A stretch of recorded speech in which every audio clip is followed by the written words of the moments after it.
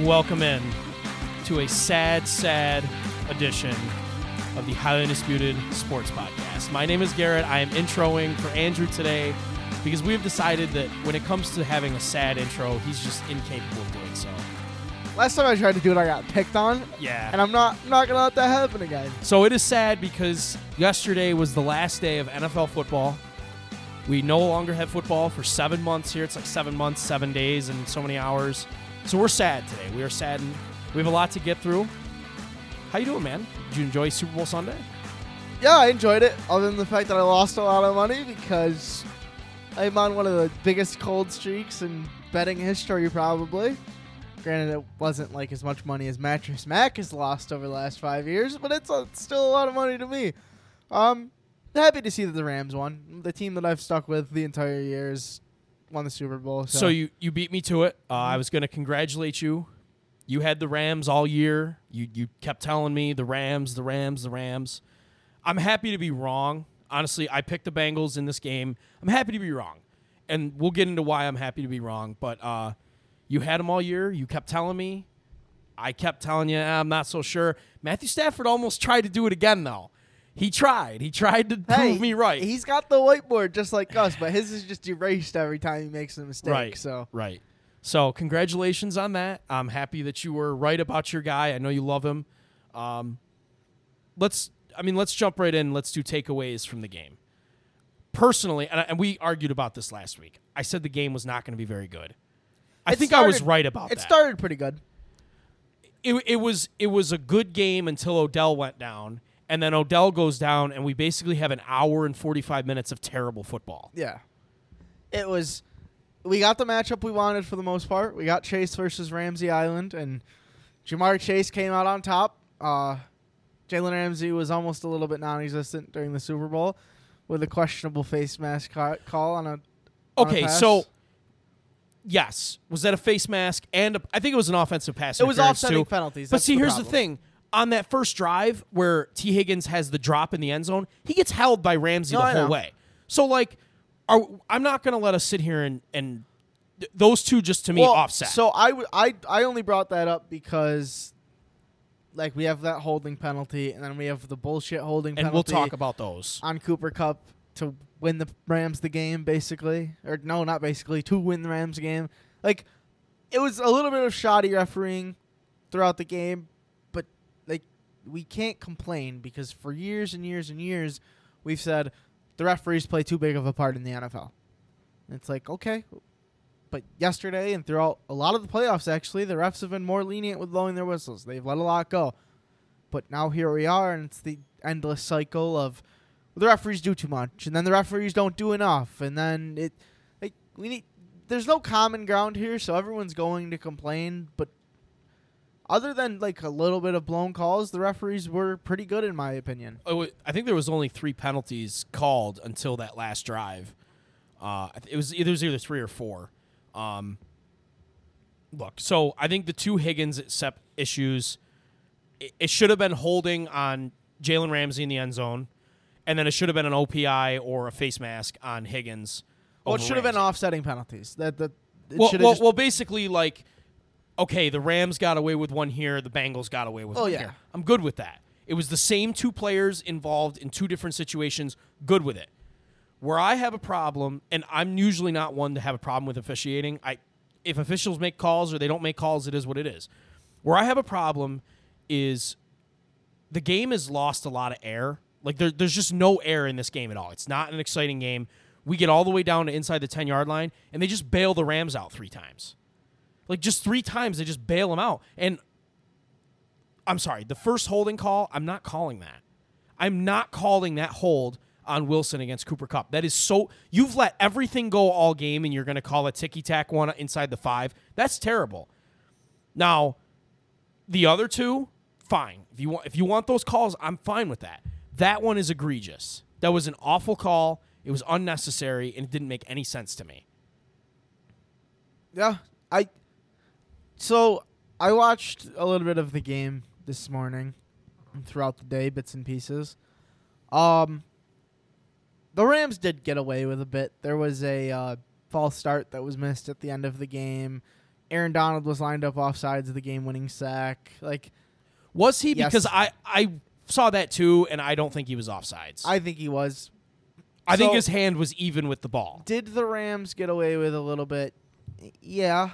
But, I mean, come on. We still need Joe Burrow to perform in his game-winning drive and not take a sack to end the game for you. Like, that's just kind of something that should be known at that point. Like, wait a minute. Are you going to blame Joe Burrow in that situation? I'm going to put part of the blame on Joe Burrow. Okay, so here's a good one for you. During the game, they had on the Jumbotron time to throw for each quarterback. Matthew Stafford had 2.9 seconds on average to throw the ball. Joe Burrow's was less than 1.9 seconds. He had no time to. He had less than 2 seconds to throw the ball through that entire game. So 4th and 1, you're not saying, I have 1 point whatever you just said seconds? He gets the snap, and Aaron Donald is on him. Where's he supposed? Like, routes have to develop. You can't just throw the ball. Jamar Chase is wide open, but okay, but that was as he's getting sacked. Jamar Chase comes open. That's on a go route. No, I understand, but a little bit of the blame is still on Joe Burrow. I'm not blaming Joe Burrow because Aaron Donald literally destroyed the Bengals' offensive line. I'm going to put a little bit of blame on Joe Burrow, but I'm also going to put a little bit of blame on Zach Taylor for calling a run call on 3rd down for Joe Mixon. Go ahead. That wasn't Joe Mixon. Joe Mixon didn't run the... Or is that Chris Evans? It was Chris Evans. So why is Joe Mixon not the one running the ball? That makes no sense to me. Okay, I don't have a problem with the run call if it's Joe Mixon because you want to try to eat up clock. They're 8 yards away from Evan McPherson being in range. Like, that's all they needed was like 8 yards. But you're going to blame Joe Burrow because Aaron Donald got around the edge in like a second and a half? I'm going to put a little bit of blame on Joe Burrow, yeah. He had no time to throw. I mean, that's one of those situations where kind of just caught the ball and let me scramble. You have a little bit of time. He had time to see Aaron Donald on his blind side. I think it's one of those things where you should just not Aaron even be Donald. looking. What do you mean? You should see, Aaron Donald's on my left, I'm going to roll to my right. He wasn't even blocked. They didn't even block him. He literally basically went untouched around the lineman. Okay. How is Joe Burrow supposed to get away from that? Run? He can't see him. He's on his backside. He had 1 second, and Aaron Donald was touching him. So in 1 second, he's going to be able to see that Aaron Donald has busted the coverage. It should just be assumed, I think. Assumed that the offensive lineman just doesn't block Aaron Donald. In a situation of 4th down, you're blowing it more out of control than I wanted to. I'm putting a slight bit of blame on Joe Burrow for getting sacked on 4th down to lose the game. He didn't get sacked. It wasn't a sack. He got the ball away. Well, basically he didn't get sacked. He had no time to throw. He tried to make something happen, and he couldn't get away from... He stepped up in the pocket to try to make a throw and then got sacked. No, he tried to run away from Aaron Donald. Okay. How about Aaron Donald made an incredible play? It's not Joe Burrow's fault. There was nothing Joe Burrow could have done in that situation. Okay, how about offensive line block better? How about we have a better scheme? Have we not said that about the Bengals all year, though? Do you want me to just beat a dead horse and say that the Bengals offensive line... beat the dead horse. Exactly. That's the point. I guess the offensive line's fault. But thank you. There still needs to be some acknowledgement about Joe Burrow's behalf to just run the fuck away from Aaron Donald. Like, Aaron Donald's on my left. Run to your right. He can't even see him. He can't see him, and he had no time. Like, how fast do you think a brain can process something that it doesn't even see?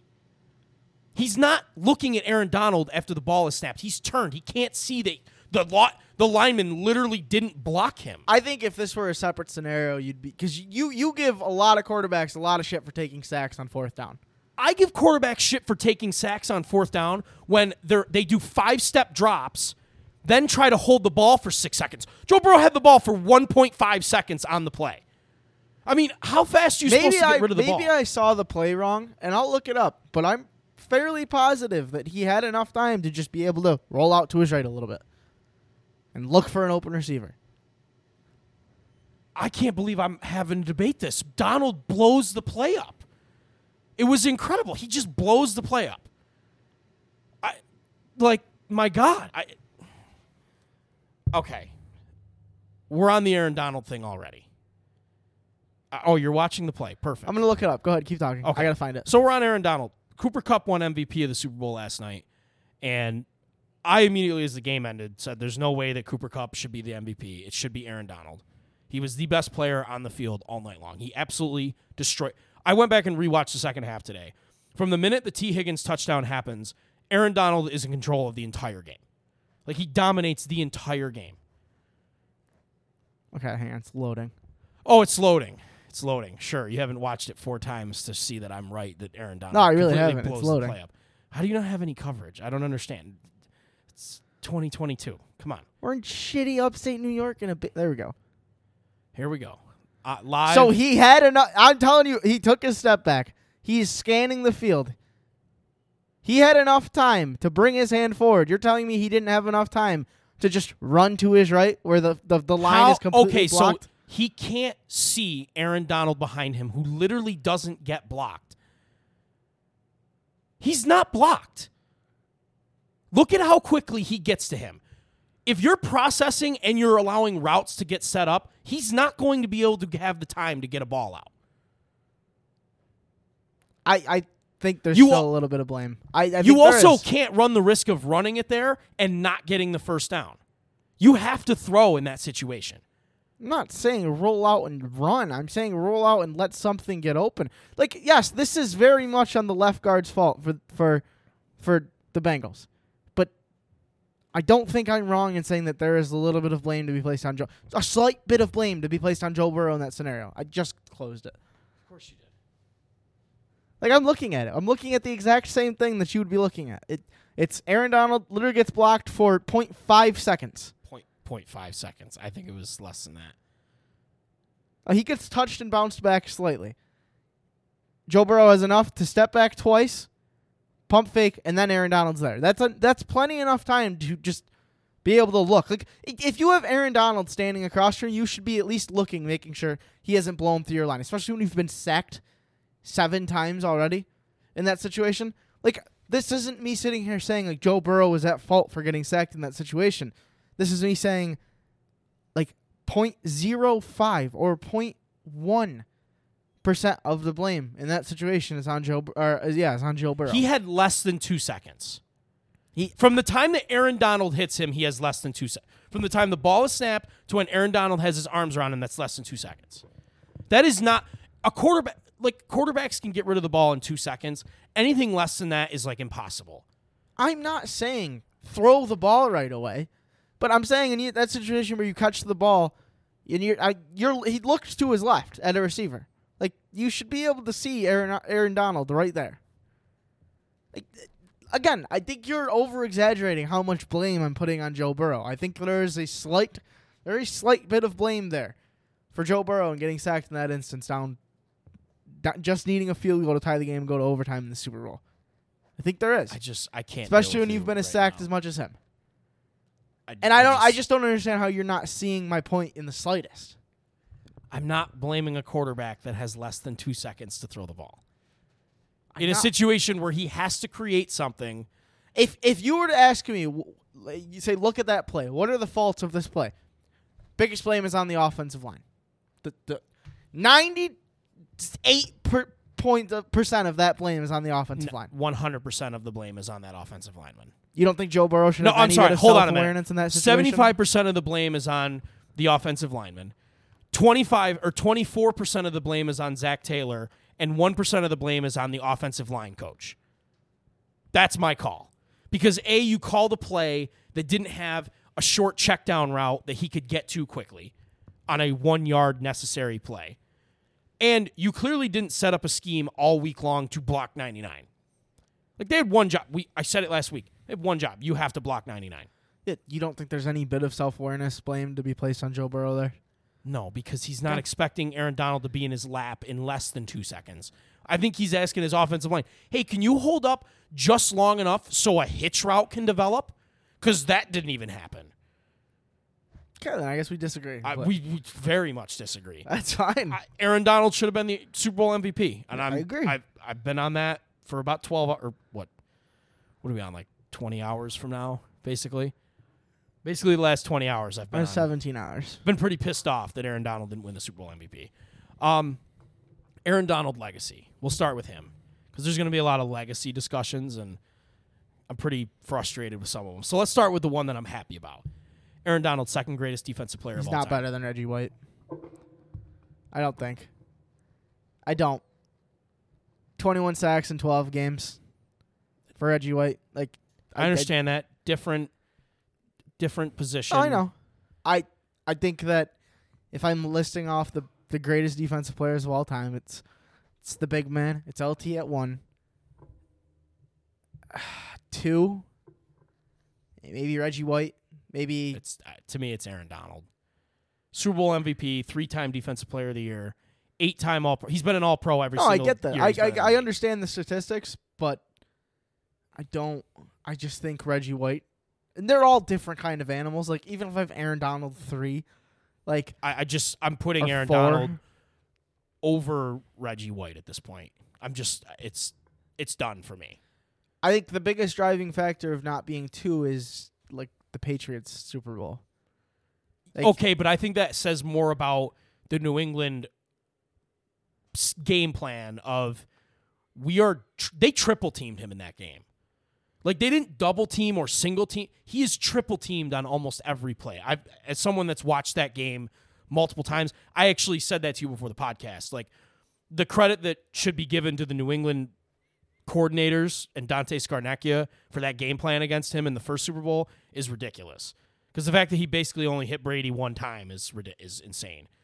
But, like, I'm just taking Aaron Donald over Reggie White. Aaron Donald has been the greatest player in the league for 4 or 5 years now.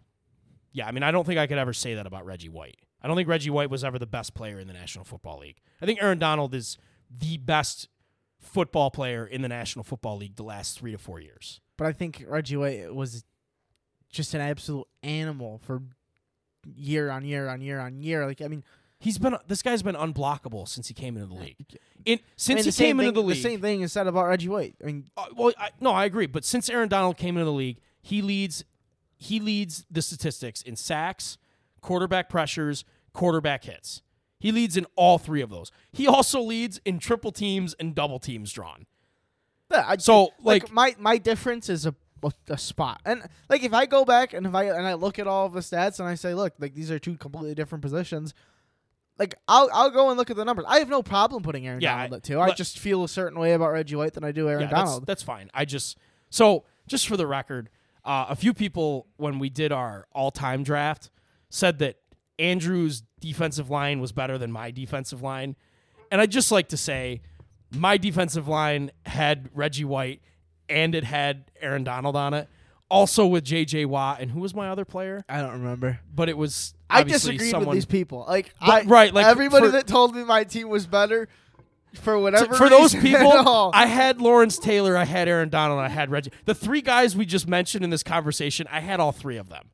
So, I don't want to hear that his defensive line was better than mine. He had DeMarcus Ware. I mean, come on. DeMarcus, where are you, if we're being funny? Like, these people, I was told by, like, a few people, like, your team might be a little bit better. And I was like, you're on fucking crack because I just don't see it. I drafted my team. Like, I should be arguing for it, but I can't argue against Lawrence Taylor, Aaron Donald, and Reggie White. Ray Lewis. Like we said in that podcast, whoever got LT won. That's just how that would have worked out. Why can't I come up with who my last pass rusher was? I have no idea. I cannot remember who it was for some reason. I mean, I'll have to go look it up. But, all right, let's do the next guy. We're going to save the best for last. Let's do Cooper Kupp. You brought this up before. So what was your actual question? So the Hall of Fame has been brought up a lot over the past 18 hours. But in regards to the quarterback of the winning team, I have a question. Well, wait. I want to do Cooper Kupp first. I know. No, okay. I'm using. Oh, okay. Okay, segues. I got you. Now I have the question about the Super Bowl MVP, winning MVP, a ring, Offensive Player of the Year, and the Triple Crown all in one season. Is Cooper Kupp automatically a Hall of Famer? Okay, so I'm going to say this about Cooper Kupp. Statistically, it's the greatest season a wide receiver has ever had. Like, I don't think a wide receiver can do any better than what he did this year. I don't think it's really possible until someone does it. I also don't believe that one season can put you in the Hall of Fame. Dude, Andre Tippett, by the way. Oh, Michael Strahan. No, Michael Strahan. Yeah, and Michael Strahan. Like, come on, guys. So, personally, and you guys all know how I feel about the Hall of Fame. I take the Hall of Fame very seriously. I don't think Cooper Kupp right now is a Hall of Famer. Like, if his career ended today, I don't think he's been successful enough to have been a Hall of Famer. Wide receiver is like the hardest position to get in for, personally. Like, T.O. had to wait. Chris Carter, who's a top 15 wide receiver of all time, like everybody recognizes that, didn't get in until his 8th ballot. And obviously he never had a season like Cooper Kupp did, but he had like 10 seasons of greatness. Like, I don't know if Cooper Kupp, with one season, now, if he does this shit next year, if he does this 2 more times or close to this, which I don't think he will, but if he does this a couple times where he's in the same kind of category, different story. But he's 28 or 29 years old. He doesn't have much left in his career, I'm assuming he's not going to play till he's like 37. I mean, if he plays till he's 37, God bless him, put him in the Hall. But as of right now, just based on one season, I cannot do that. I'm not comfortable putting a guy in the Hall of Fame because of one season. So personally, and a lot of people probably aren't going to like what I have to say, Cooper Kupp is a Hall of Famer. And to me, I don't think, like, let's shoot the moon and say Cooper Kupp retires tomorrow for some reason, then he's probably not getting in. But let's assume he plays for 5 more years and averages 1,000 yards a season. You're in. Like, you're in. Yeah, because here's my numbers for you, and I'll just do this really quick. If he goes 3 more seasons of 1,200 plus yards and between 8 and 12 touchdowns, 3 more seasons of that, I'm good. He's in. He had 1 year like that. It took him to have a good quarterback. If he does that 3 more times, fine. He's in for me. Because Stafford isn't going away. They're not giving up that much for Stafford to walk after this contract is over. Like, the Cooper Kupp Stafford connection is not going to be over next year when OBJ is there for a full year, because OBJ being there just helps out Cooper Kupp more. And I honestly think Robert Woods probably gets traded in the offseason. I think something gets done. I don't think he does, because I think Odell's going to end up missing time and they're going to need Robert Woods. But, yeah. But I assume Cooper Kupp, barring injury and barring the mental health stuff that's so prominent in the league right now, doesn't retire. Hall of Famer. Put him in. I think this is one of the best single seasons out of a wide receiver we have ever seen. No, I think it's the best. I think it's the best season a wide receiver's ever had. I do. I just don't think I'm just not good because, and we'll get into this later with the other player we're going to talk about. Everyone knows what it is. There's a Pandora's box with this stuff. When you do this for one guy, it sets up more guys to have stuff like this. And because of the passing league that we're in now, like, I'm just, and some of the numbers he got overall, like he ended up with 22 touchdowns total. So Randy Moss in 2007 had 24 total touchdowns. Okay. Kupp did that with 2 extra games because he played 4 postseason games and he played 17 regular season games. Randy played 16 and only 3 postseason games. So, like, the touchdown numbers are elevated for him. He probably have 3 less touchdowns? Most likely, so it'd be like 19 touchdowns, which plenty of guys have done that. My thing is with the assumption that for the next 3 to 5 years, he can be 1,000+ receiving wide receiver. It's got to be like 1,200 to 1,300 yards for retires tomorrow for some whatever reason it is. Not a Hall of Famer, but he doesn't need a lot more. Just having the single best wide receiver or season of ever is just 75% of that. I just like I said, if he continues with this level of production, I'm good. You know how I am with this stuff. The Hall of Fame really matters to me. It's not the Hall of Very Good. It's the Hall of Fame. And when you give something to a player because he had one season of success, that's incredibly dangerous. We have seen a lot of guys have singular seasons that are epic. Saquon Barkley. If you ask me after Saquon Barkley's rookie year, is this guy a Hall of Famer? Well, hell yeah, he's going to be a Hall of Famer. He's had one great year. You know? Like, that's just so hard to predict, and I don't think that he's had the success overall yet. Now, has he been pretty good? He's been pretty good. So, like, there's something to work with here. If he gets you 3 more years of this, I can get behind that. Is he going to? That's really hard to say. I can't get there right now. But, you know, I'm willing to open up on that. But right now, career ended today, no way. There's no way in hell I'm putting him in. I agree. That conversation's been brought up today, and it makes me sick when we do this because it makes me have to slander other players, and I don't like doing that. It brings me no joy to have to slander players, but like, it's really frustrating when we turn the Hall of Fame into the Hall of Very Good. I can't stand that. All right. You want to move on to the other guy? Let's go to the other guy. My guy. Your guy. All year, Matthew Stafford.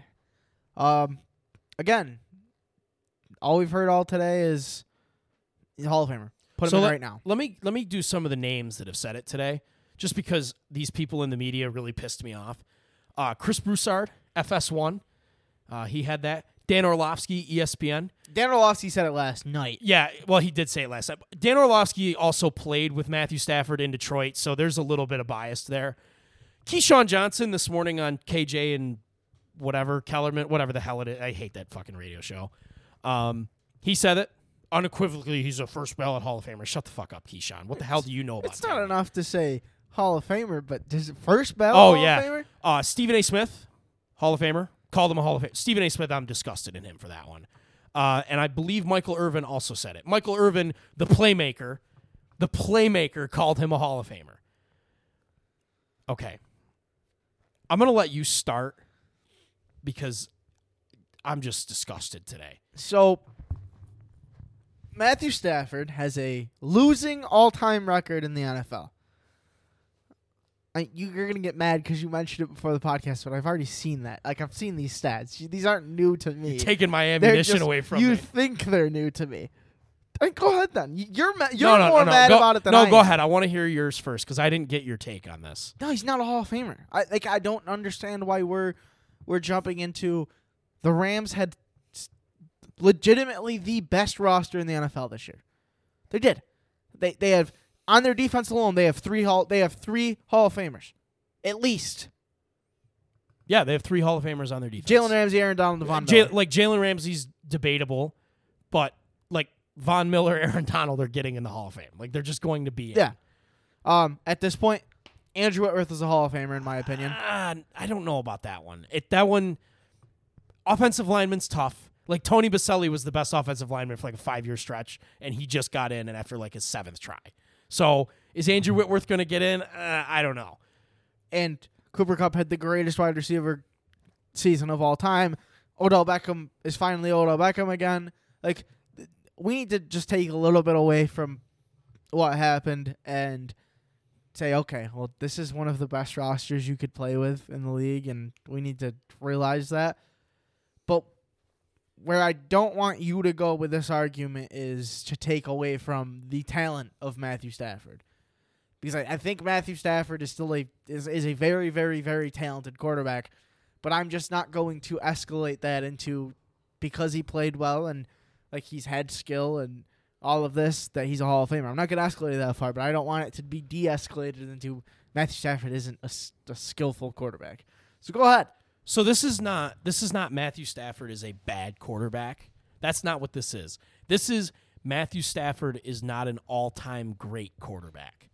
Okay, now what does it mean to be all-time great? Like when you do the Hall of Fame, is Tom Brady a Hall of Famer? You talk about that for half a second, and yeah, the answer is yes. Peyton Manning, the answer is yes. Like, we shouldn't be having to have that conversation. When I think about Matthew Stafford, here's what I think about. Has Matthew Stafford ever led the league in passing yards? Nope. No. Has he ever led the league in touchdowns? Nope. Has he ever led the league in passer rating? Nope. Has he ever led the league in completion percentage? Nope. No. Does he have an All-Pro on his resume? No. No. I think he only has 1 Pro Bowl. It's either 1 or 2 Pro Bowls. So don't use the Pro Bowl. You would never use the Pro Bowl. No, but like that's the thing. Like his accolades are nothing. He has a Super Bowl. He has a Super Bowl. He doesn't even have a Super Bowl MVP. He doesn't have a regular season MVP. This year, he was so great, but guess what? He wasn't even in the MVP conversation. All year long, we never talked about Matthew Stafford as an MVP. Maybe you did once or twice, but it was pretty much shot down because it's like, well, is he really playing that great? No, he really wasn't. You know what Matthew Stafford has done? He's led the league in interceptions a couple times. He's led the league in pick six. I think 4 times he's led the league in pick six. Okay? Like you said, he has a losing record. He's a losing record. To call that guy a Hall of Famer, and I don't want to do this. This is why the Ben Roethlisberger argument for me and the Eli Manning arguments for me, this is why I don't have them in. Because just because you win a Super Bowl and you have some statistics, that makes you a Hall of Famer. Like Matt Stafford's going to go down as a top 5 all-time passer. That does not matter to me at all. I don't think so. I disagree. No, he's going to go down as a top 5 all-time passer. Like he's going to be in there. He's en route for passing yards and completions. Yes, as passing yards, he's en route. He's en route for the passing yards, and I'm pretty sure he's going to be close on touchdowns to get into the top 5. If he plays like 5 more years, he's the youngest quarterback for like all of the passing statistics because his teams have been terrible his entire career, and all he's ever done is throw. Matt Ryan and him have very similar stats. Is Matt Ryan a Hall of Famer to you? No, and he is an MVP. Matt Ryan, in the middle of Aaron Rodgers and Tom Brady's prime, and Drew Brees won an MVP. Matthew Stafford didn't do that, but we consider Matthew Stafford a Hall of Famer because he won a game where he wasn't even the best quarterback on the field. Like, I'm sorry, that's not a Hall of Famer. It's not. Now, again, with the Cooper Kupp thing, if Matthew Stafford plays 7 more years and he's lights out for all of them, fine, you got me. But no way. Like, no way. I don't want to hear passing yards. I don't want to hear touchdowns. I don't want to hear any of that. Like, that is so relevant. He's never led the league in any of those categories.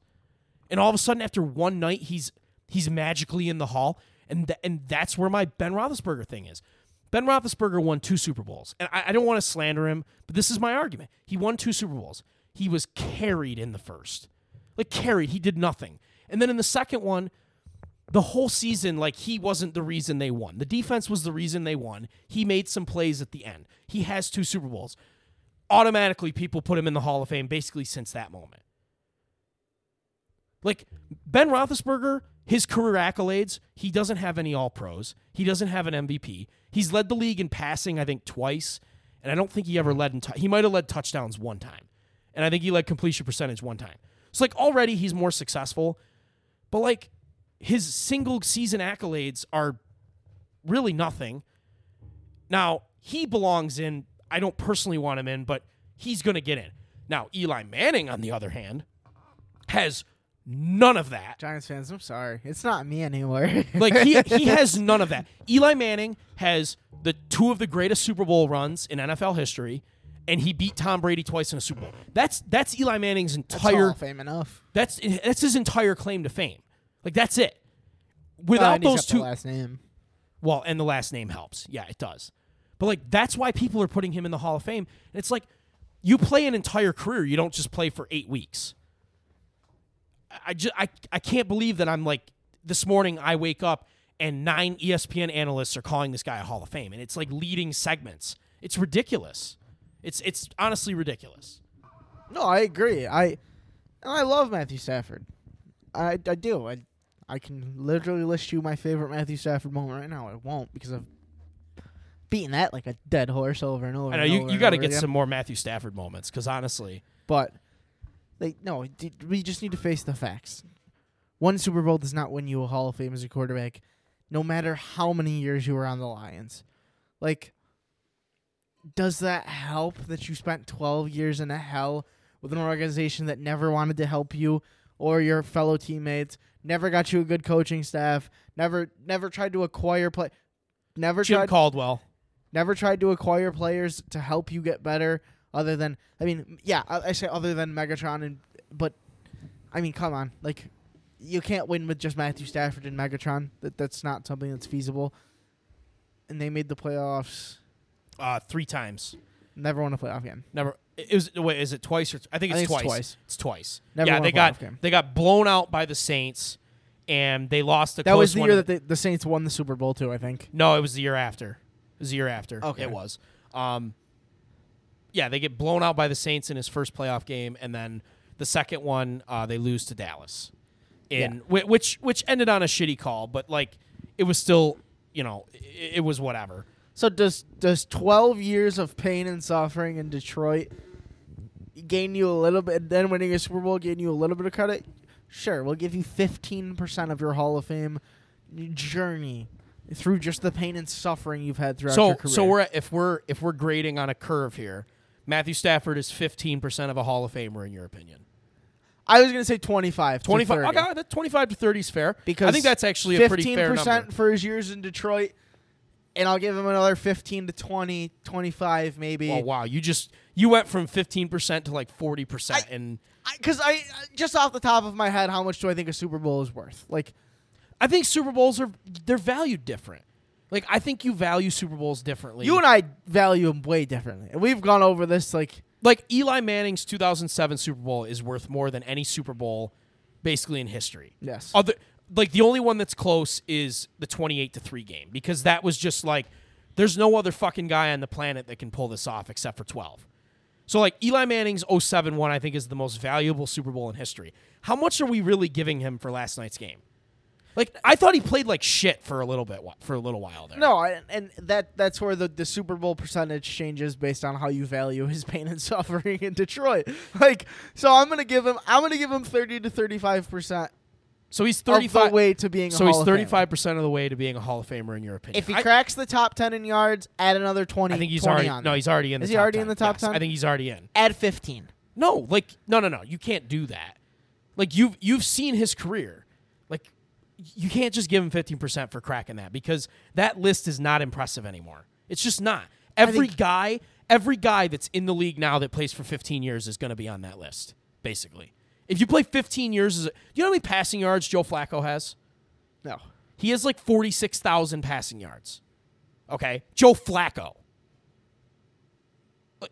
Is Joe Flacco a Hall of Famer? Is Joe Flacco elite? Like, remember that conversation we used to have that like every other week? Good or night. Is he elite? No, he's not, but we think he might be. No, he's not. Like, he's just not. So, yeah, like, plenty of guys are going to have 50,000 passing yards. That number is irrelevant now. Like, that used to be a big deal. Guys get to 50,000, it's like their career's been made. Now 50,000 is like, okay, play for 12 years and you're going to get there. So I'm gonna put Matthew Stafford at 50% of the way to a Hall of Famer. 50? And, yes, and I'm gonna say, with all of the addition I just did in my head, I'm gonna say the guy that really struggles with addition. Once you get to 75, 80, that's when you start to question it.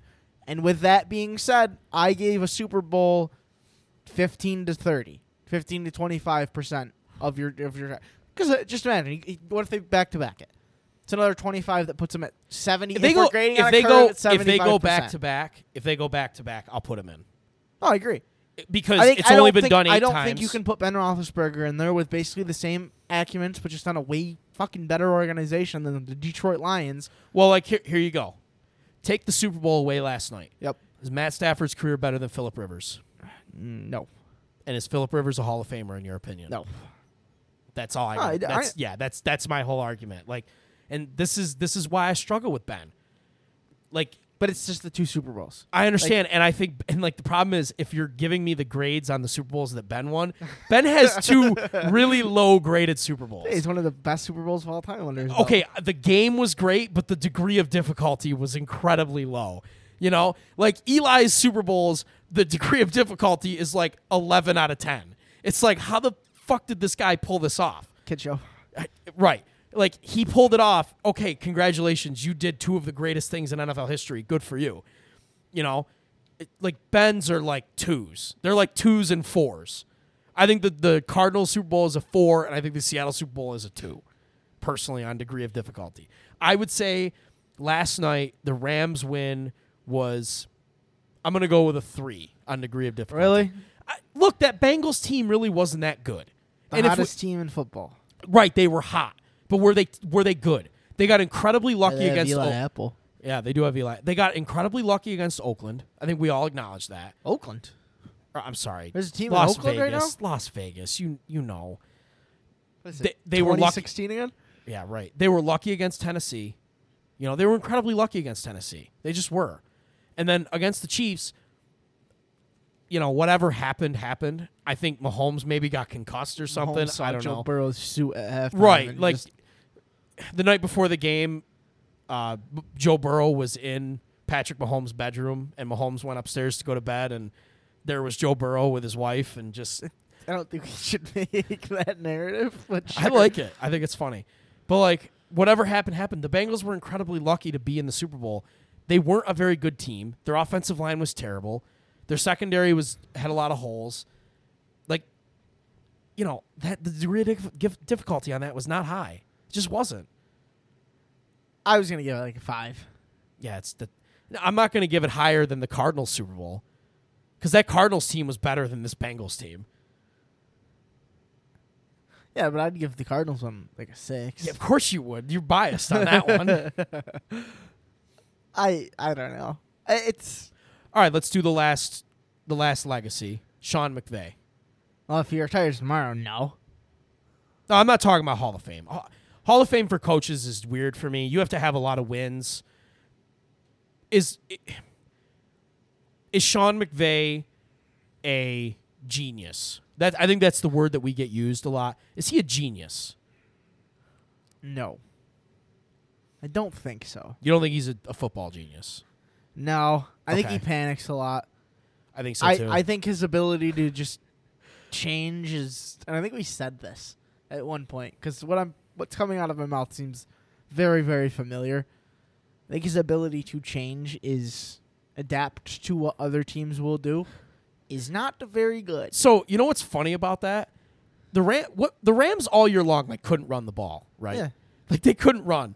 For some reason last night they can't run the ball, and Sean McVay's run the ball. Run the shit out of that ball, baby. Let's run it. And it's it's not working. Try something else. Sony Michel had 2 carries for 2 yards. Sony Michel is a productive back. Cam Akers averaged 1.6 yards. Yeah, 1.6 yards a carry, and you're still trying to pound the rock in the fourth quarter. What the hell? Sean McVay got outcoached by Zach Taylor last night, except Zach Taylor made 3 massive mistakes, and it was just oh, you didn't want to block Aaron Donald. You're going to lose. I don't understand how that's possible. I think Sean McVay's a great coach. The genius thing, though, I disagree with.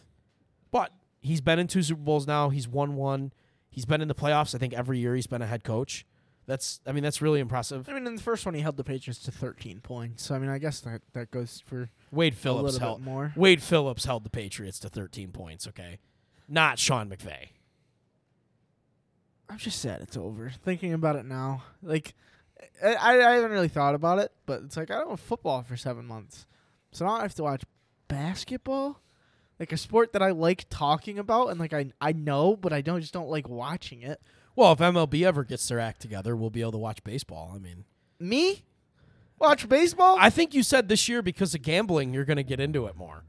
What are you going to do in the summer when there's nothing stupid for you to bet on? Start smoking cigarettes because my addiction's going to get too bad. I'll see Andrew 2 weeks from now, or 2 weeks into the summer. He'll be 146 pounds. Itching and scratching. Yeah. Hey, man. You got any of those player props for me? I bet you $50 this coin lands on tails. $50 and a pack of Marlboro shorts. That this coin here lands on tails. And it's never fucking tails.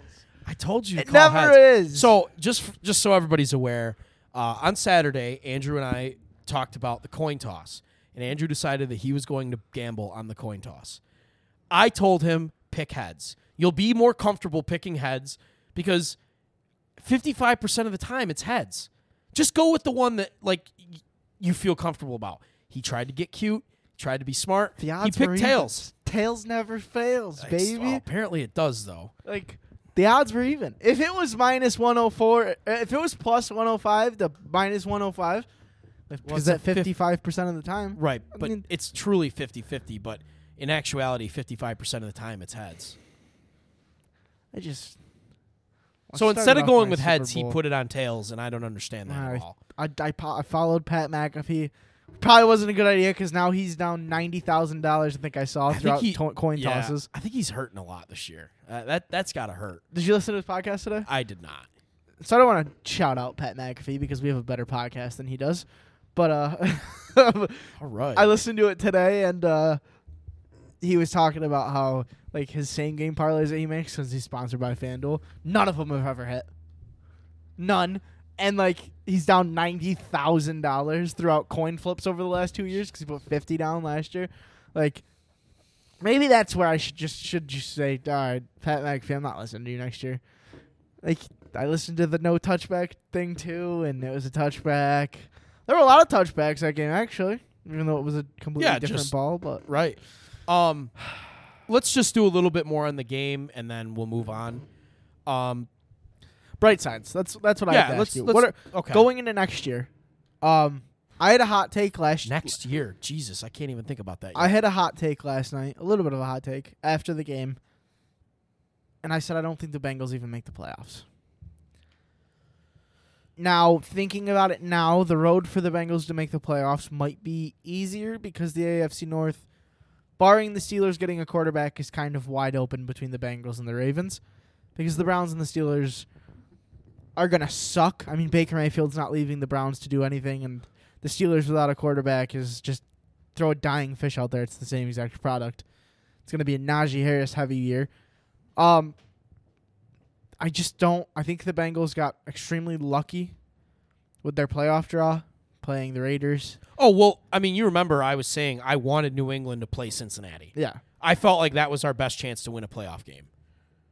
I think the Rams have a lot of free agents as well, and I think they can afford to get rid of Von Miller. I think they're going to end up keeping him. And if they do, good, because Von Miller, he had a sack in that game. He was getting pressure on I think on he'll Burrow take as well. I think there's a good chance he takes a discount and stays in L.A. Same thing Odell said. Like, I don't know what the Bengals are really going to have next year after a really high upside end of their year. Everyone's going to be like, the Bengals are going back to the Super Bowl. They're the second best team in football just because they lost the Super Bowl. And it's like, you still have to play against the Bills. You still have to play against the Chiefs.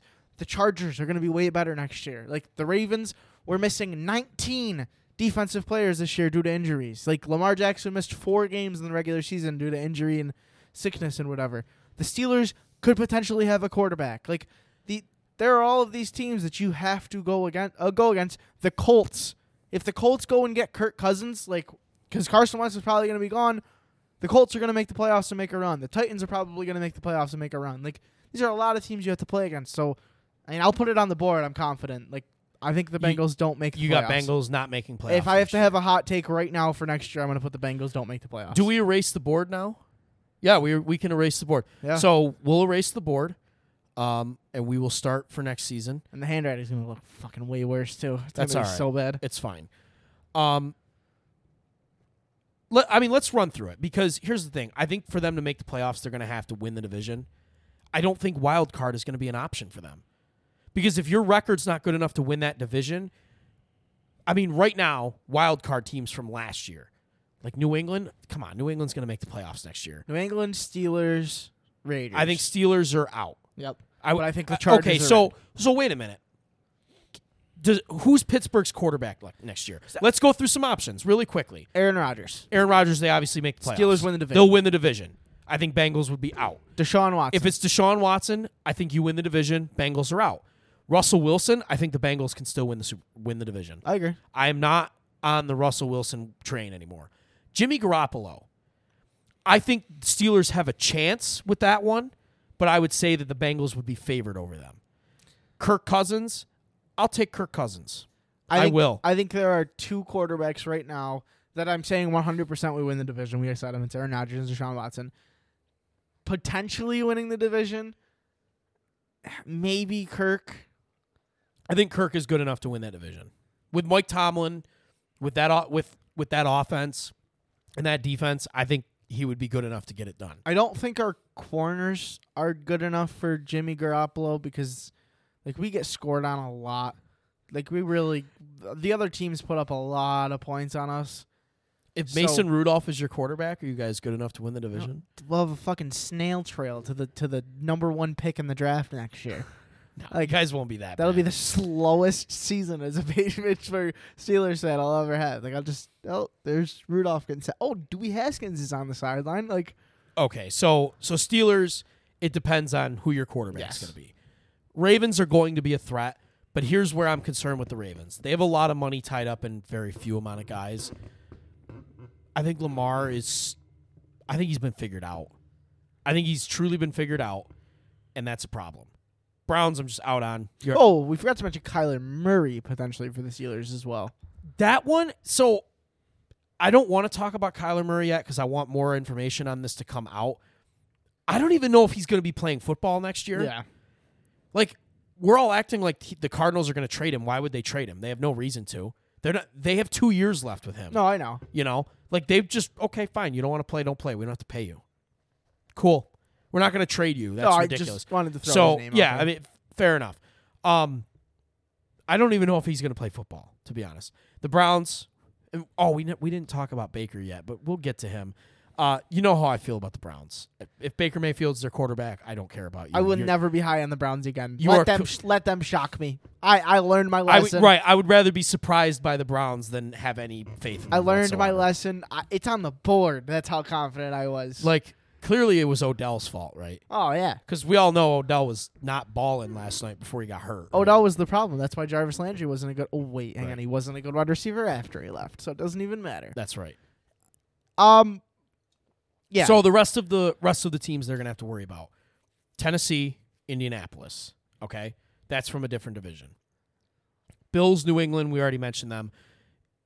There's a slim chance on the Dolphins, but I think without Flores, they're a joke, so we're going to discount them. The Chargers. I think the Chargers, at some point here, the Chargers are going to get out of their own way, and they're going to figure it out, and they're going to make the playoffs because they're due. You know, it's once every 4 years with them. They'll make the playoffs, so fine. As far as the next team, obviously the Raiders made it. Will they be better? I don't know because I don't believe in Josh McDaniels as a head coach. So is he going to be able to be a successful coach for them this year? I have no idea. Are they going to be able to put players around Derek Carr that don't go to have Derek Carr? That's another question too. Are they going to be able to put players around their quarterback that don't end up in prison? Like, I think that's a legitimate question. So if I go through the AFC, like if Denver gets a quarterback, Denver's going to make the playoffs. Their team is loaded. Like they are loaded at almost every position. That's another team they would have to worry about. I don't think it's possible for the Bengals to get a playoff or to get a wild card spot. Their record's going to be harder. Like they're going to have to play all the winning. So they're playing the Bills, they're playing the Chiefs. That's 2 losses. They're probably going to lose both those games. They're playing the Titans. And they're playing the Titans, which is possibly a loss. With a healthy Derrick Henry. Yeah, it's right. Like, you think Mahomes is going to let you beat him again? No. It's unlikely. I don't think you're crazy for that. I really don't. I think that's a strong possibility. You just have to find me who the division winner is. Yeah, no. Because I don't believe in the Ravens and I don't believe in the Browns. I believe in your team if you guys have a quarterback, but are you going to have one? That's my question. Who's playing for the Steelers? Because I think it's their division to lose if they have a quarterback. Yeah. Oh, and I mean, do we think that the Steelers could make the playoffs with a rookie quarterback?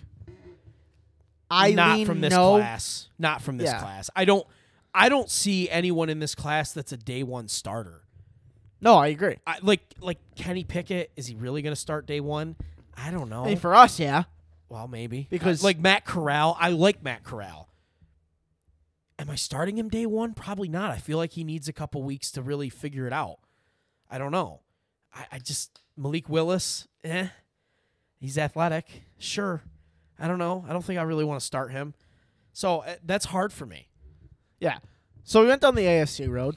Now let's go Super Bowl champs. What do the Rams need to do, or what do other teams need to do just to kind of give themselves a chance to go back-to-back?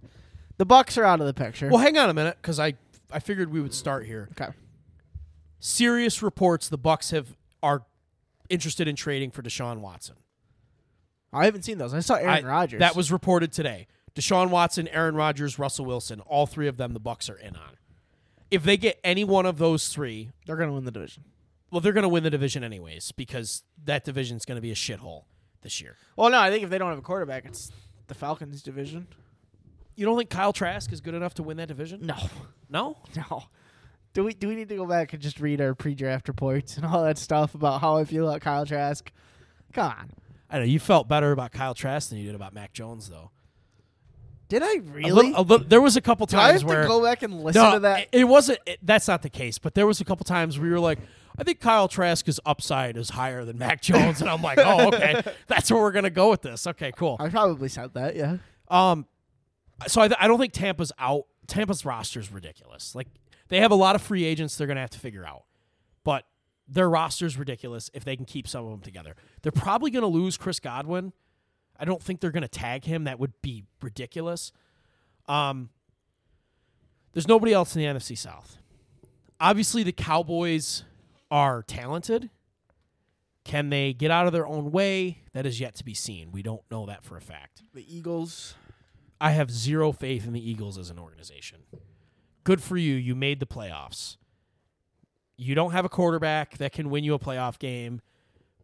I think your offense and defense are both a mess. I think your receiving core is terrible. No thanks. I'll make another bold prediction. This isn't going on the board, but I'll give a bold prediction.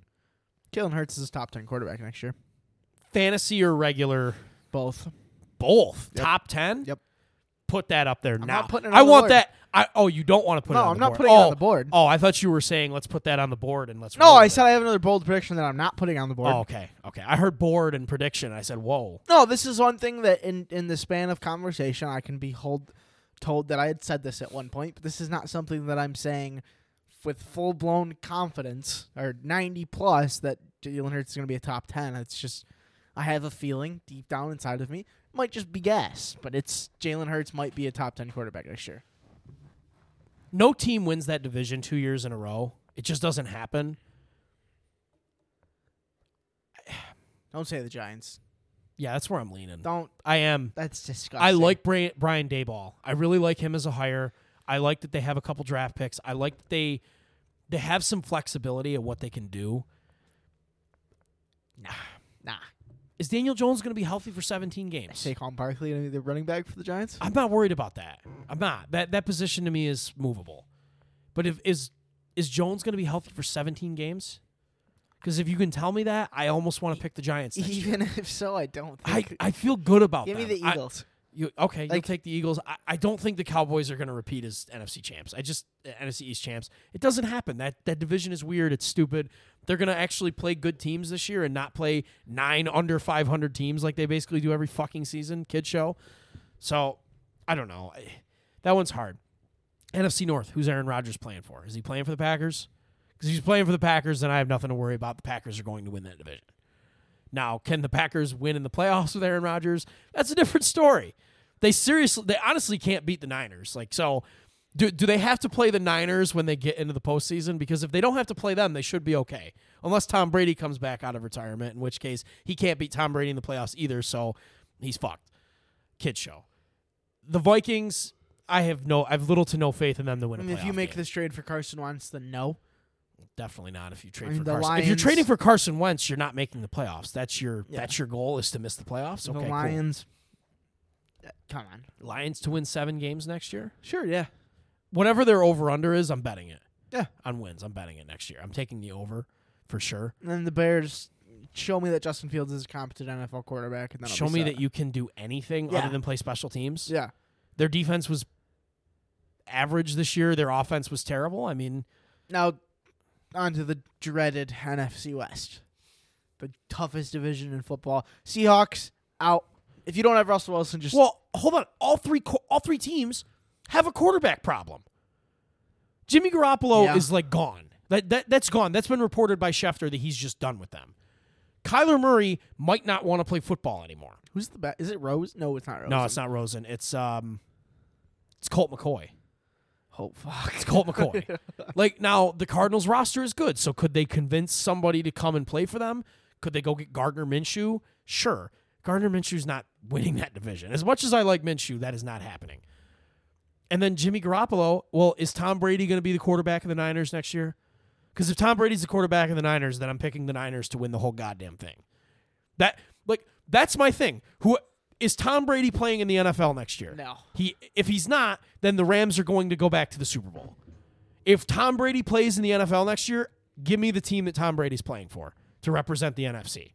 Because he's not going back to the AFC. He's not stupid. The AFC's loaded. He's going to the NFC. The NFC is the weaker conference. It just is. No, I agree. So really, the Rams need to just work on their roster issues, and they'll be fine. I love how he's been retired for 2 weeks, and already we're having is Tom Brady playing for somebody next year, too. And it's not just us on this podcast. Like, if you follow ESPN. Gronk in an interview said, I think Tom will wait 2 years and come back and play some football. Right. Like, he's just going to be 46, and he's going to roll out of bed and go, yeah, I'm still fucking better than everybody on the planet. Like, it's just ridiculous. That's what HGH does for you, bud. Fuck you. That is so disgusting. Okay.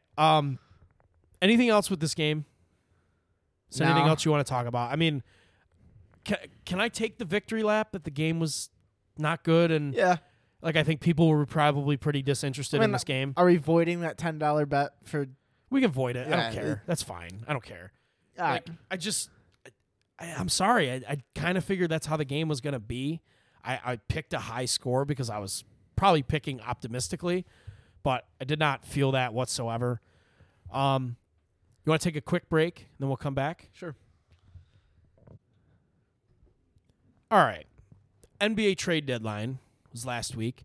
I wish that they didn't. Like, Olympics, NBA trade deadline, Super Bowl, all within like a 4-day span. It's too much information for my brain to handle. Thursday was a just long day for me. There was too much news, a lot of stuff happening. Let's start with the big one. James Harden is dealt to Brooklyn for Ben Simmons, Steph Curry, Andre Drummond, and 2 firsts. And Paul Millsap went to Philly. Paul Millsap, yeah, sure. I mean, just give me your takeaway from that. Watch out for the 76ers. And I don't think it helps the Nets at all. I would have rather have James Harden on my team than Ben Simmons easily. I don't think I'd want a 25-year-old with confidence issues who hasn't played in, like 9 months? It's 9 months since he's played a basketball game, yeah. So I mean, like, he's obviously 3 weeks away from even, like, being in shape. Like, he's going to need 3 weeks to get in shape. Kevin Durant is still going to be out at least another month. Kyrie Irving's only playing road games, unless they're in Canada, in which case he can't play in Canada. What my problem with this is, okay, you obviously had to trade Harden. Why in God's name would you send him to Philly? Like, it's not like you got an amazing package back. Like, Ben Simmons is a nice player. I like Ben Simmons. I don't think he's, like, awful. I think I've slandered him more than he deserves. Ben Simmons can clearly be an all-NBA guy. Like, he's good enough to be an all-NBA player. Is he going to be the best player on a championship team? No. Is he going to be asked to do that in Brooklyn? No. There's no way I'm sending James Harden to the team that I'm probably going to see in the first or second round of the playoffs. There's no way. Like, I'm just not doing that. No, I agree. I just don't see how the situations for Ben Simmons working out for the Nets are limited. Like, if you play the Raptors, and we talked about this the other day, if you play the Raptors first round in the playoffs, Kyrie Irving can't play a single game. So you have Ben Simmons running the 1, Seth Curry at the 2, KD at the 3, then Blake Griffin and Andre Drummond at the 5? Andre Drummond, Nick Claxton, Cam Thomas, whoever else they have on their bench. I can't even think of their bench guys at this point. Oh, Patty Mills. They have Patty Mills. I like him. So I don't see a situation where you're beating the Raptors who can just say, okay. Well, I mean, they'll beat the Raptors because they have Kevin Durant. But, like, I think you're still putting way too much pressure on Ben Simmons. And then what are the odds that you play the 76ers? Like, if you don't... Probably high. I mean, the Sixers right now are the 5 seed. So right now, if the Nets were to get in, they'd be either the 7 or the 8. They wouldn't... If the Sixers stay at the 5 seed, they wouldn't see them till the conference finals. Which, good luck to the Sixers getting to the conference finals, because you're probably going to have to play Milwaukee to do that. And I do not like Philly versus Milwaukee. Giannis Giannis can handle Embiid. I think Giannis is the best Embiid defender in the league, personally. Because he's just like, I'm not afraid of you at all. But, I mean, if Philly plays Brooklyn, well, Brooklyn has Drummond. And Drummond against Embiid, we've seen that. Drummond gets his ass kicked. So that doesn't help you. Now, I like that they have bodies to throw at him. I like Nick Claxton. I like Drummond. I like Blake Griffin. You can throw all those guys at Embiid. But if Harden is 85% of Harden, like, that's a problem for you. And then they have Tobias Harris, who I like. I like Tobias Harris. I like Tyrese Maxey. The Sixers have plenty of guys to throw at Kevin Durant. They have, like, multiple guys that can defend Durant. I don't like that for Brooklyn. And I like Seth Curry. Do I want Seth Curry having to defend massive minutes against, Tyrese Maxey and James Harden in a playoff series? No, I really don't. So, first-round picks sound great. You never know what they're going to be unless you're getting them from a shit team. So, that I take no stock in. I would not have dealt him to Philly. If a player wants something badly, there's a good chance I'm not giving it to him. Also, Kevin Durant, you and Kyrie are boys, right? Maybe just make it so that Kyrie's not such a moron. Like, not... Did you see the story? I think we talked about this. Did you see the story about Kyrie Irving in Cleveland with James Harden? No. So for those of you that don't know, Kyrie is on this big Indian thing where when he goes to a place of evil, he likes to light up sage and spread sage around the arena. So he was in Cleveland, I think 2 months ago, for a road game, and at his locker was burning sage. And James Harden looked at him and then said, "What the fuck is this guy's problem? Hey, KD, can you just maybe figure Kyrie out and tell him, bro, we got a chance to win a championship because we have one of the greatest rosters ever assembled. Maybe don't be a weirdo. Can you chill on the spiritual shit for about 5 minutes so we can actually put some games together and not be in the play-in tournament?" I mean, I disagree. I think the problems between Kyrie and James Harden stem from other ways, and if Sage is the driving factor for James Harden to not want to play with Kyrie, then I think that's a James Harden issue. I think that Kyrie Irving is a fucking weirdo, and he's a problem in the locker room. Because it's not like this is the first locker room that Kyrie Irving's been a problem in. As a Celtics fan, I can attest to that. He's a problem in the locker room with certain guys. Certain guys just do not vibe with him because he's weird. And for Kevin Durant to not be able to handle that, that's... I said this to you the other day. This is a big legacy thing for him. You can't keep locker rooms together, clearly. You have issues being the leader of a locker room. You couldn't just, tell Kyrie, hey, man, can you not, be a fucking psychopath kid show around James? The guy just wants to win, and he's not into that bullshit. He likes to go out, party, and go to strip clubs and not give a shit about what he puts in his body. Just leave him alone, man. You couldn't do that? I don't think burning sage kind of should be James Harden's issue. Right, but that's not the whole point, though. The point is, Kyrie is weird as hell. And we're not going to talk about vaccines, but, the guy's bitching about a vaccine mandate, but every single one of his teammates and all of the Knicks players are vaccinated. You're the only guy on either one of those teams that's not vaccinated. So what are you complaining about? None of those guys are complaining. You're complaining. You're the problem. You're the reason that you can't play home games. There's a rule. If you don't like the rule, you can't. If you don't want to follow the rule, you therefore then can't bitch about the rule if everybody else is following it. Sorry that you think that you're better than everybody else. And I've said this to you before.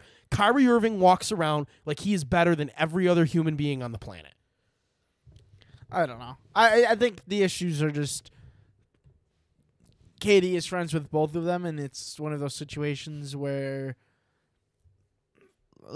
two friends have one of two friends has an outside friend, and they bring that outside friend into the group, and then your friend and your outside friend don't get along, so it kind of just stems to issues. And I think that those are players that think that they are way better than they actually are, because James Harden is good, but is James Harden amazing?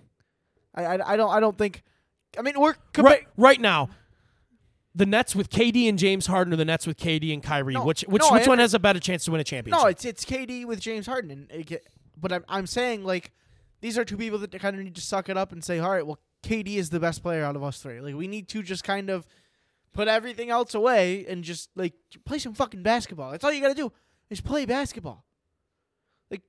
Right, I get that. Okay, but see, here's the thing: James Harden's there every single day, and then this guy can't play in home games, and then shows up on the road, and then is being weird off to the side. Like, hey man, can you just get your shit together so that we can win? The guy, he didn't want to go. He was healthy enough to go to the bubble, and he chose not to go to the bubble and play in the playoffs because of other reasons. Because he didn't feel it was the right time to go because of other things going on in the country. He blames everybody else except for himself for everything that's going on. Everything that goes wrong around that guy, he blames the media. James Harden just wants to play basketball. So at what point is James Harden supposed to stop letting it bother him? Because honestly, I would get sick of it. I would just be, dude, can you just shut up and play? Like, I get that you're righteous. If you're righteous, retire and go do something else. Because we're not even sure if Kyrie Irving really enjoys playing basketball. That's my point. And, like, for Brooklyn to have to trade him because he couldn't get along with Kyrie because Kyrie is a problem, I think is on Kevin Durant. I think it's Kevin Durant's fault for that. Because if I'm him, I'm going to Brooklyn going, get him the hell out of here. I can't deal with this shit anymore. He's driving teammates out the door because he's weird. I don't know. I just think it's just two players that just...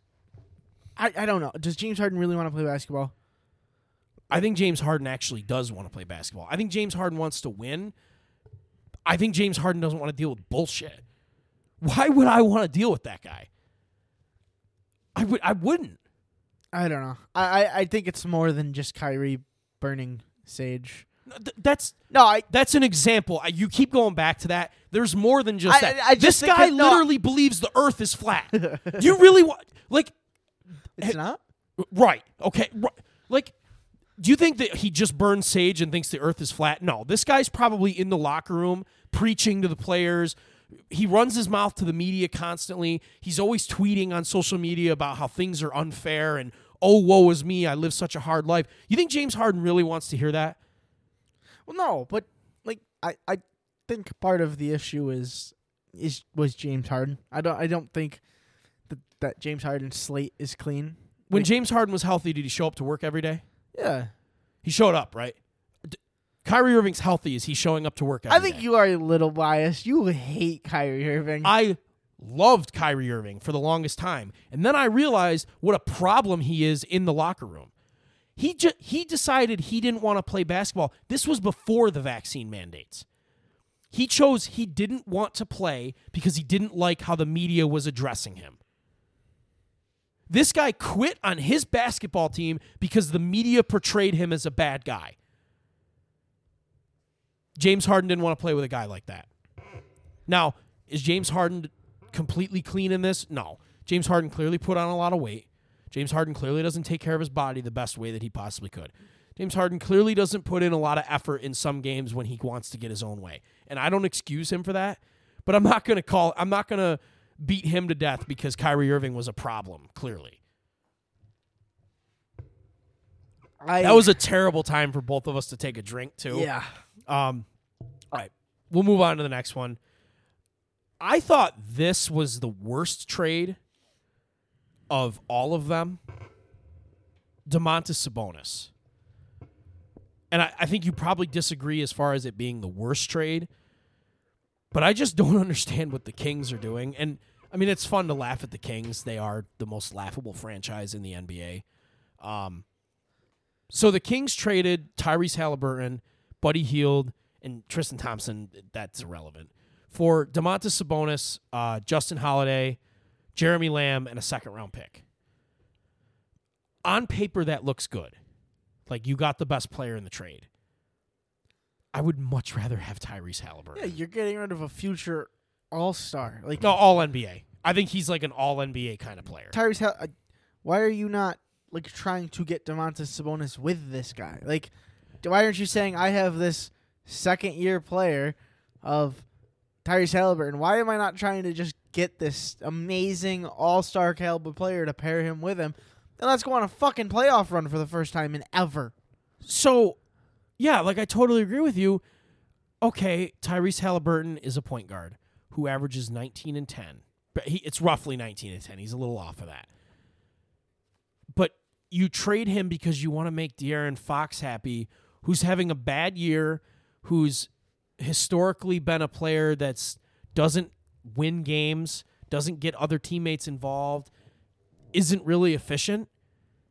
Like, you want to keep that guy happy? That should be the guy you're trying to get off of your team. I just don't understand that. And could you imagine Halliburton with Sabonis? Two guys that love to move the ball, can play spread pick and roll, can both shoot from the outside, both excellent passers, both great rollers, both two really good guys to play off ball. Oh my God, that's like a dream come true. What? Seriously? Like, now, the other part of this trade I don't like is not only do they give up Halliburton, they give up Buddy Hield. Buddy Hield with Sabonis is such a nice pairing because, you have a guy that can shoot off the ball. Like, that's such a good fit with Sabonis. And and I understand they had to throw something else into the deal to make the contracts work. Well, can we get some? How about Harrison Barnes? Can you guys take Harrison Barnes off our hands? Because, like, we've been trying to trade that guy for 2 years and we've done nothing with him. So maybe we can just trade him instead of Buddy Hield. All right, I agree. We're on the same page here. I just don't. I don't think the Kings are just competent enough to be an NBA organization. Ship them off to the NCAA. It's so bad. It's like every time that they make a good decision, they make 7 bad ones. It's almost like when you make 3 bad decisions, you have to make a 4th bad decision so that you can justify the other 3. Like, they gave De'Aaron Fox that contract. It's a bad contract. Then they go and draft 2 more point guards to go with De'Aaron Fox after giving him a bad contract and go, we drafted 3 point guards and one of them is overpaid. Fuck, we got to trade one of them. Let's trade the wrong one to make it all better. Like, it just makes no sense to me. Yeah. Just chip them off to China or the NCAA. Like, get rid of the Sacramento Kings. It's just all you need to do. Should they have to play the number 1 G League team next year and for like a demotion kind of thing? Maybe that's what they should do. Every sport needs it. I've said it forever. Soccer relegation throughout the leagues is the single-handedly the greatest sports. There's a drive to not finish in fucking last place. Like, I think football's the only sport you couldn't do it with, but, like, I agree. I think all sports should have relegation. I agree. Throw a trade out. Which one do you want to do? Let's talk about C.J. McCollum. All right, let's do that. Because I have a feeling that you think the Trailblazers didn't get enough, and I think I disagree. If that's your stance on it.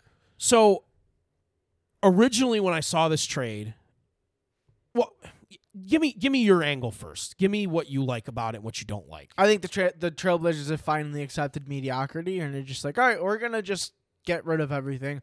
I think Dame's next. I don't think they can keep him. I think he's not gonna want to stay there after this year. So I'm pretty sure he's done for the year. He has an abdomen injury right now, and from what I've heard, I think he's just out and he's not going to play this year. Yeah. So they're in full tank job mode, which good on them. You know how much I love that. Go ahead. Keep going. So, I mean, they're getting Josh Hart, this is 4th year in the league next year. Yeah. Thomas Sadaransky, who probably won't be on the team next year. Nickeil Alexander-Walker. Who they traded, and we'll get to that. And then Didi Lozada, he's a throw-in. And then some picks, whatever. A first protected this year, and then 2 second-round picks in the future. Which, that protected first, you're going to end up getting anyway, because it's, top 10 protected? I think it's either top 10 or it's top 4. There's weird protections on that one because it has something to do with the Grizzlies pick and the Lakers pick, so it's weird how that one's going to work. I'm not sure where it's going to convey. So the Trailblazers have just done what every NBA team should do when you aren't good. Sam Presti, please start taking notes. We need to stop winning games we should be losing. And they're just saying, all right, we're going to try for next year, and we're just going to draft the best possible player we can and try to work our way up to being a NBA team again. And I know how hard it is. You have Damian Lillard, arguably the second best point guard in the NBA when healthy. Like, that's hard to just say, okay, we're going to get rid of you and C.J. McCollum, but it was C.J. McCollum's time to go anyway. Trading him when he was injured, like, I don't think he's really helping your team as much anymore as you'd like him to be. So get rid of him, start over, finally accept defeat in this aspect, and move on to next year. Okay, so I don't love what the Pelicans did, and it's not because I don't think that it's not because I think they gave up too much or anything. I just don't like the let's go all in for CJ to convince Zion to stay here when Zion clearly has a foot and a half out the door. Like, let's go all in to try to make the playoffs for what? Zion's not coming back this year, it looks like. I don't think he's coming back. And if they don't have him, they have no chance. Where I hate this for the Blazers isn't because of this trade. So they make this trade. Satoransky's a nice player. I actually like him a little bit, but he's having a bad year. He's, like you said, he's probably not going to be on the team next year. I like Josh Hart. Like, Josh Hart can play in this league. He's a solid young player who plays hard on defense, can rebound. He's a decent three-point shooter. Like, there's something with him. He's solid. Nickeil Alexander-Walker is like a nice young player who we're not sure what he is yet, but like there's clearly talent there. He just needs to like have better shot selection because he's a good shooter. He plays defense. He's got good size. Like, he's actually a nice young asset. And then they turn around and trade him in a salary dump. They traded him to the Jazz in a salary dump. I'm assuming you're pulling up the trade right now. Oh, Thomas Satoransky got traded as well. Yeah, I think he was in the salary dump. Yeah, he was in the salary dump trade because it was Joe Ingles to the Spurs from the Jazz, and then Nickeil Alexander-Walker went to the Jazz. And who did the Blazers get back in that deal? Do you have that in front of you? From the Jazz, they got draft consideration. They got Joe Ingles. Oh, the Blazers got Joe Ingles? Yeah, and Elijah Hughes. Okay, so Joe Ingles is out for the year. Elijah Hughes is an end-of-the-bench guy. And you traded a guy who's in his late or early 20s who has upside. If you're going to blow it up, that's the kind of player that you should be targeting. Like, to me, he's the best thing that you're getting back in that package. Like, forget the first-round pick. I like Josh Hart. Nickeil Alexander-Walker is the best thing you're getting back in that package, and you just deal it away. And you gave up Larry Nance, who's another nice young player who we know what he is in this league. He can play. Like, that's something that you can have that guy as it. Like, if that guy's your eighth man, you can win a championship with that guy as your eighth best player. Like, if I see Larry Nance on your bench, I'm like, oh, you have a solid bench. Like, he's there. He's available for you. That makes no sense to me at all. I don't know. I just don't know how much you're getting for an injured CJ McCollum, though. No, and I understand you just have that. a problem with post-trade. Yeah, actions. trading Alexander Walker makes no sense to me. You got a nice piece in a deal. Don't trade that away. You're clearly trying to tank, and you're trying to accumulate assets for the future. Don't trade a future asset in a fucking salary dump where you're picking up 35-year-old Joe Ingles. Oh, so next year you're going to bring back Dame and say, look at us. We got Joe Ingles for you. You're going to win a title this year. Joe Ingles, Josh Hart, and the kid that Anthony Simons. This is good enough to win the West. No, it's not. I'd rather just have C.J. McCollum. And they also dealt Norman Powell and Robert Covington. So, like, clearly you're in tank mode. And Nurkic is probably going to be gone. And Nurkic is going to be gone in the offseason. So either you're trading Damian Lillard or you're turning around with Damian Lillard and saying, oh, look, we got you Joe Ingles. Yeah, I think everything just boils down to if they don't trade Damian Lillard, these are the worst actions by these are just terrible actions. You're keeping yourself in no man's land. Yeah, if they trade Damian Lillard, then they might have a plan for just a total reset with Josh Hart to be that piece to reset with. The problem is they should have traded Damian Lillard in the offseason. They're waiting too long on him. His value is declining. Damian Lillard's going to be like 33 years old. I'm not trading for a 33-year-old point guard and giving you the James Harden package where you get 4 first-round picks and 4 pick swaps. No way. It's just not going to happen. All right. Let's move on to the trade that I feel I know you and I disagree on, I think, and it's the Kristaps Porzingis trade. I think that's the best thing the Mavs could have done. You found somebody to eat that contract that Kristaps took from you guys. You got rid of him. You got Spencer Dinwiddie and Davis Bertans back. You gave up, a first-round draft pick? Second-round draft pick? A second-round pick. I think that's perfect. I was just... When I was looking at players that need to be traded, Kristaps Porzingis was in my, God, just please somebody take him off my roster category. And they did. They got the Wizards to bite, and I think that helps the Mavericks a lot. It doesn't put them closer to a championship, but I think it sets them up for Luka to have a very good team around him next year. Okay, I understand what you're saying. You're saying the Porzingis contract was bad. We all agree that the Porzingis contract was bad. Can I give you the two contracts of Davis Bertans and Spencer Dinwiddie? Okay, Spencer Dinwiddie right now is on a 3-year, $54 million deal. He makes $18 million a year. Okay? He's not really the bad one. Davis Bertans is on an awful deal. 5 years, $80 million. The guy is an inefficient shooter, and he gets paid to be a shooter. He led the league in three-point percentage one time in his career. Off of that, he got this contract. The Wizards couldn't find anybody to take it off their hands. And he's been ice cold ever since he got paid. He's terrible on defense, and he provides you nothing else other than shooting. So what you're saying is he's a poor man's Kristaps Porzingis, who's a worse defender, a worse passer, a worse offensive player. Yeah, and you got Spencer Dinwiddie, though. Spencer Dinwiddie, the guy that Bradley Beal really didn't want to play with because he doesn't like to share the ball. He's a bad locker room guy. Oh, I really want Luka to be around that guy? Really? I think it's just one of those situations where, I mean, if you're Spencer Dinwiddie, you're saying, I now have one of the best players in the league on my team, one of the best, if not the best, up-and-coming player of the league for the next 10, 15 years.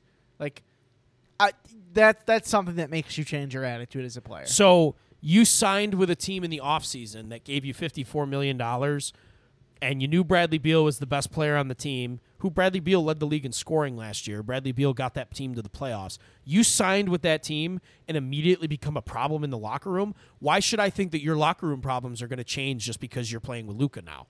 Who, Luka, we all know, doesn't come into the season in shape, is a little bit of a jackass in the locker room because he couldn't even get along with Porzingis. Oh, so now all of a sudden Spencer Dinwiddie's going to be this nice guy? See, that I get what you're saying. The Porzingis contract is bad. I agree with you. But here's the thing with Porzingis. Porzingis only has 1 year left on his deal. Dinwiddie's got 2. Bertans has 3. Yeah, but so you just traded for 2 guys that have longer contracts that make the same amount of money. I think this is a situation where I'd rather get something than nothing. I'd just rather let Porzingis walk in the offseason. I wouldn't, because now you have assets on your These roster. aren't tradable assets. The Wizards couldn't get off of Bertans' money for 2 years. They tried to trade him for the last 2 years ever since they signed that deal. Nobody wants him. I don't know. I just see 2 players that the Mavericks can now use. Because, I mean, Kristaps walks, you're now in a situation where you need to fill that spot with a rookie. Or hope that someone signs with your team. Like, these are issues that are uncertain, and I'd rather have a guy that has that 3-point upside. And look, ice cold. You can go from ice cold. He's been ice cold for 2 years to super hot really quick. He's been ice cold for 2 years, and he cannot play defense in the playoffs. We've seen this. I like it. I really like the trade for the Mavericks. Absolutely hated this deal for the Mavericks. The Mavericks have got to put something like role guys with Luka are not going to cut it. It's not going to cut it. Role-playing players are not going to cut it with Luka. It's just not. They need to get a star with him. At least Porzingis, you had some star power. His numbers were not bad this year. The contract's just too high. But if you were to keep him at a lower number, he's a more valuable player. You said it yourself. Kristaps Porzingis is a unicorn because he never shows up. Nobody ever sees him. That's true. We never do see him. You can't use that argument of being a star. That was more of a joke. That was more of a joke. But it's logical.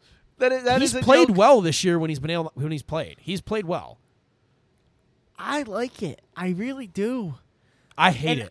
I don't ever like when you trade a bad contract to get off of it, but then you also take on 2 bad contracts. with longer time. I would rather have a bad contract with less time on it than 2 bad contracts that are less money but longer periods. I think you overthink the NBA a lot because, and we've had this talk where you think like a GM all the time. You think, and that's what this is. No, I understand, but like from a fan's aspect, I'm looking at this of what do I think Luka needs. When you're looking at it as every little square inch of the trade needs to be analyzed, and yes, it does as podcasters, but looking at it from a fan aspect and how this helps Luka, I think it's great. Okay, but what you just said makes no sense. Does it? I'm looking at it as from a GM's perspective of. But I think you're wrong as a GM. Like I think you're looking too much into it.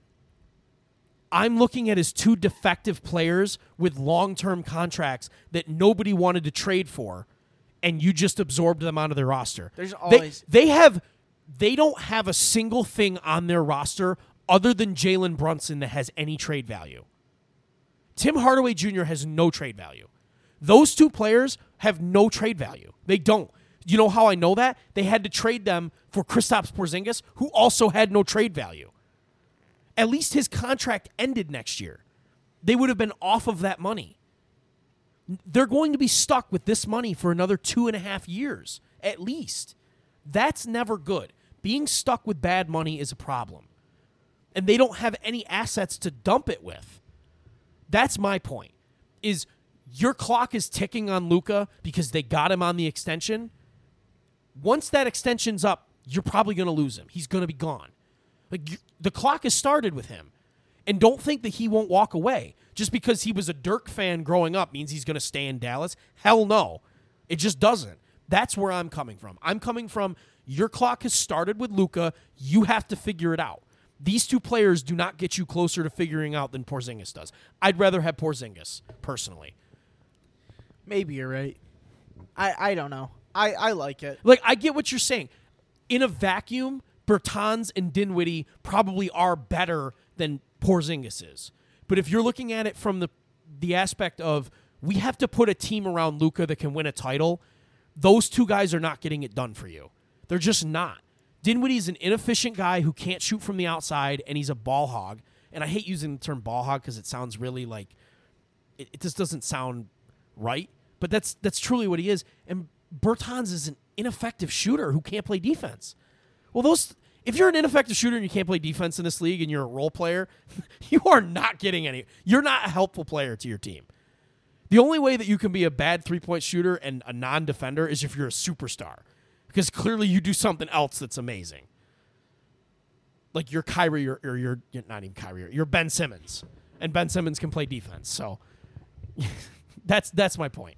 I get it. I get your point a lot.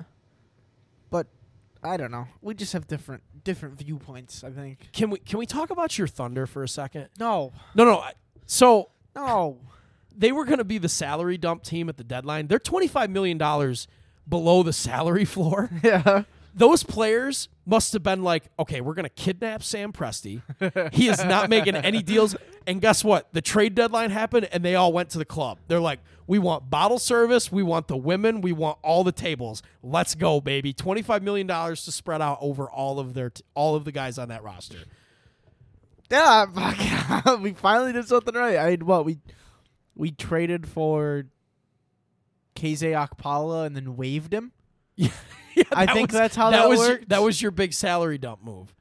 Because that got Miami under the luxury tax. Yeah, we traded a second rounder for KZ Okpala and then fucking cash. Yeah, Miami gave you guys cash. And just waved them. Good. Nothing else. I mean, we signed Lindy Waters the third to a 2-way contract. Waived KZ Okpala, and that's all we did. So good job by Sam Presti to give his players an extra $25 million. I love it. Yeah. We waived Paul Watson. Oh, big move there. I don't even know who that guy is. Neither do I. That might be it. I think, yeah, that's it. Last 2 things. I loved what my Celtics did. I liked the Derek White trade. I think he fits in really nicely. I didn't love that we gave up a 2028 pick swap with the Spurs because you never know on stuff like that, but I liked that trade. I don't know if you have anything to add on that one. personally. No, not really. The last one I want to talk about is the Torrey Craig for Jalen Smith swap with the Suns. The Suns not picking up Jalen Smith's option for his rookie contract is like criminal. How the fuck do you draft a guy in the top 10 and then not pick up his option for the next 3 seasons? And then trade him for Torrey Craig, who you had on your roster last year and could have just signed as a goddamn free agent. That to me is like Robert Sarver should not be allowed to be an owner in the NBA. I don't really know anything of what happened. I mean, it just that to me, it was just like criminal that they did that personally. Other than that, the trade deadline was wild. This next like 30 games is going to be just an absolute sprint. Who's your favorite right now? Who do you like? The Suns. The Suns? Yep. Okay. So the Western Conference, you like the Suns. Who do you like from the East? The Bucks. I clearly see a rematch in the finals. I like the Suns.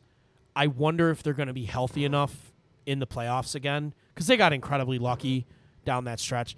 The Bucks are my team. I picked the Bucks to start the year. I'm rolling with them. I hate that I'm getting sucked in. My Celtics are giving me a little bit of hope that they can do something in the playoffs. I don't think they can beat Milwaukee, even though they're 3-0 on the season against Milwaukee, which is just weird. But I like those two teams, and I like Philly. If Harden's hamstring is healthy, I like Philly. I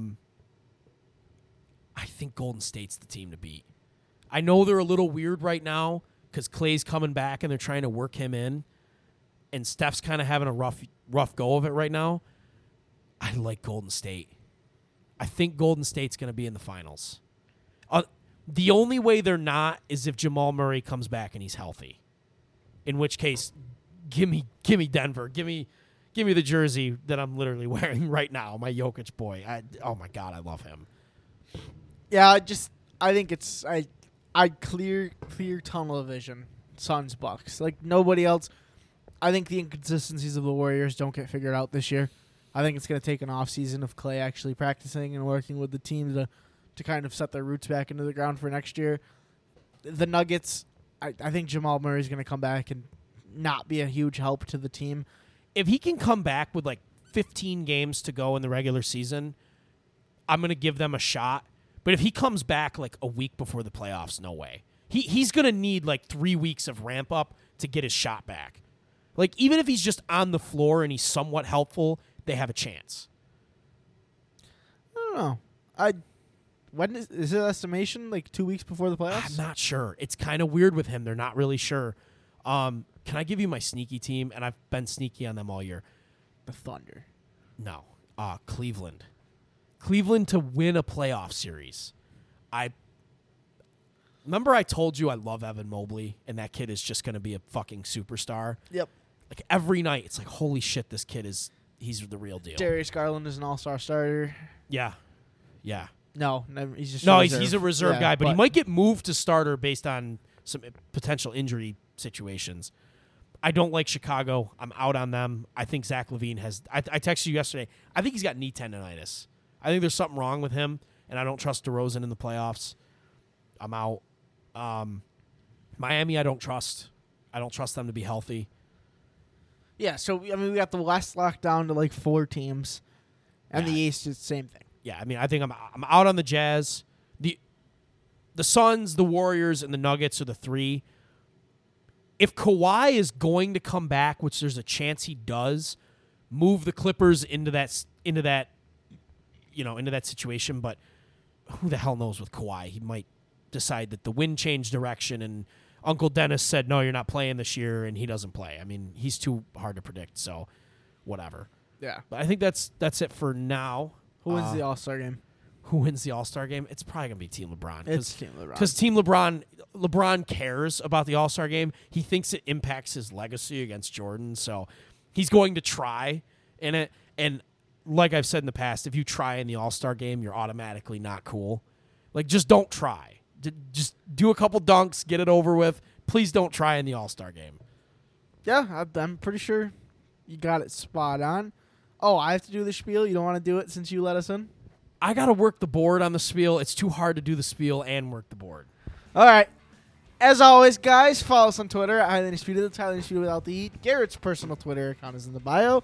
Mine is as well, but it links you to an account that I don't have access to anymore, and empty promises stay empty all the time, so it doesn't really matter. Send us emails at highlydisputed247@gmail.com. That is Highly Undisputed with an E that time. Questions, comments, concerns, whatever you guys want to let us know. We will answer your questions as quickly as possible. And just come back week to week. We are now into the NFL offseason. NBA is rocking and rolling. Maybe a little baseball here and there. Who knows? Hockey, maybe. Probably not. Olympics next week, though. Promise you that 100%. We will see you guys next week. Bye.